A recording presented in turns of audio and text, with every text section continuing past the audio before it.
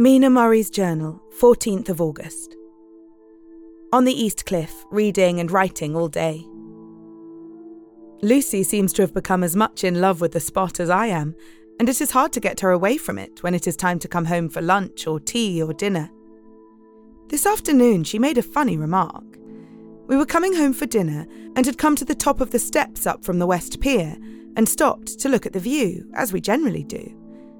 The setting sun, low down in the sky, was just dropping behind Kettleness.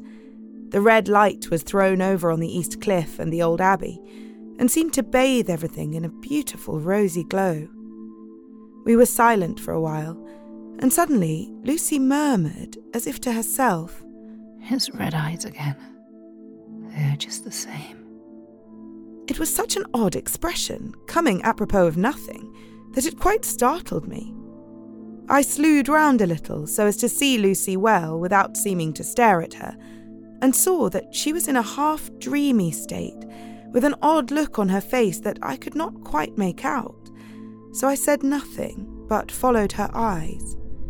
She appeared to be looking over at our own seat, whereon was a dark figure seated alone. I was a little startled myself, for it seemed for an instant as if the stranger had great eyes like burning flames, but a second look dispelled the illusion. The red sunlight was shining on the windows of St. Mary's Church behind our seat, and as the sun dipped, there was just sufficient change in the refraction and reflection to make it appear as if the light moved. I called Lucy's attention to the peculiar effect, and she became herself with a start, but she looked sad all the same. It may have been that she was thinking of that terrible night up there. We never refer to it, so I said nothing, and we went home to dinner. Lucy had a headache and went early to bed.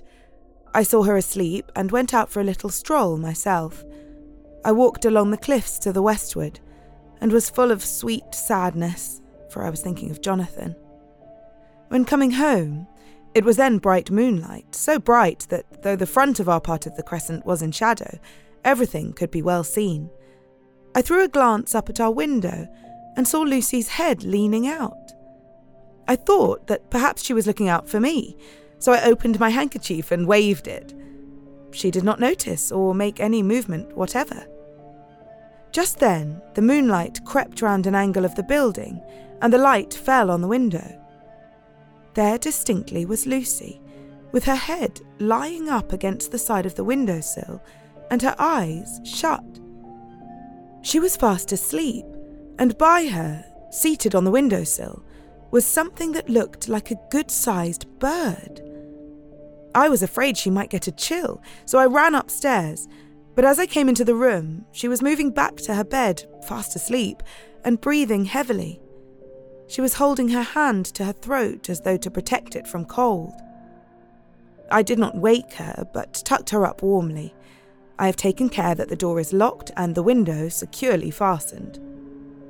She looks so sweet as she sleeps, but she is paler than is her wont, and there is a drawn, haggard look under her eyes which I do not like. I fear she is fretting about something. I wish I could find out what it is.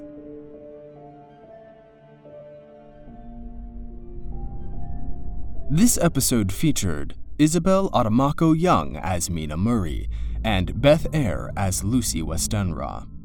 Dialogue editing by Stephen Indrisano, sound design by Tal Minear. Produced by Ella Watts and Pacific S. Obadiah, with executive producers Stephen Indrisano, Tal Minear, and Hannah Wright. A Bloody FM production.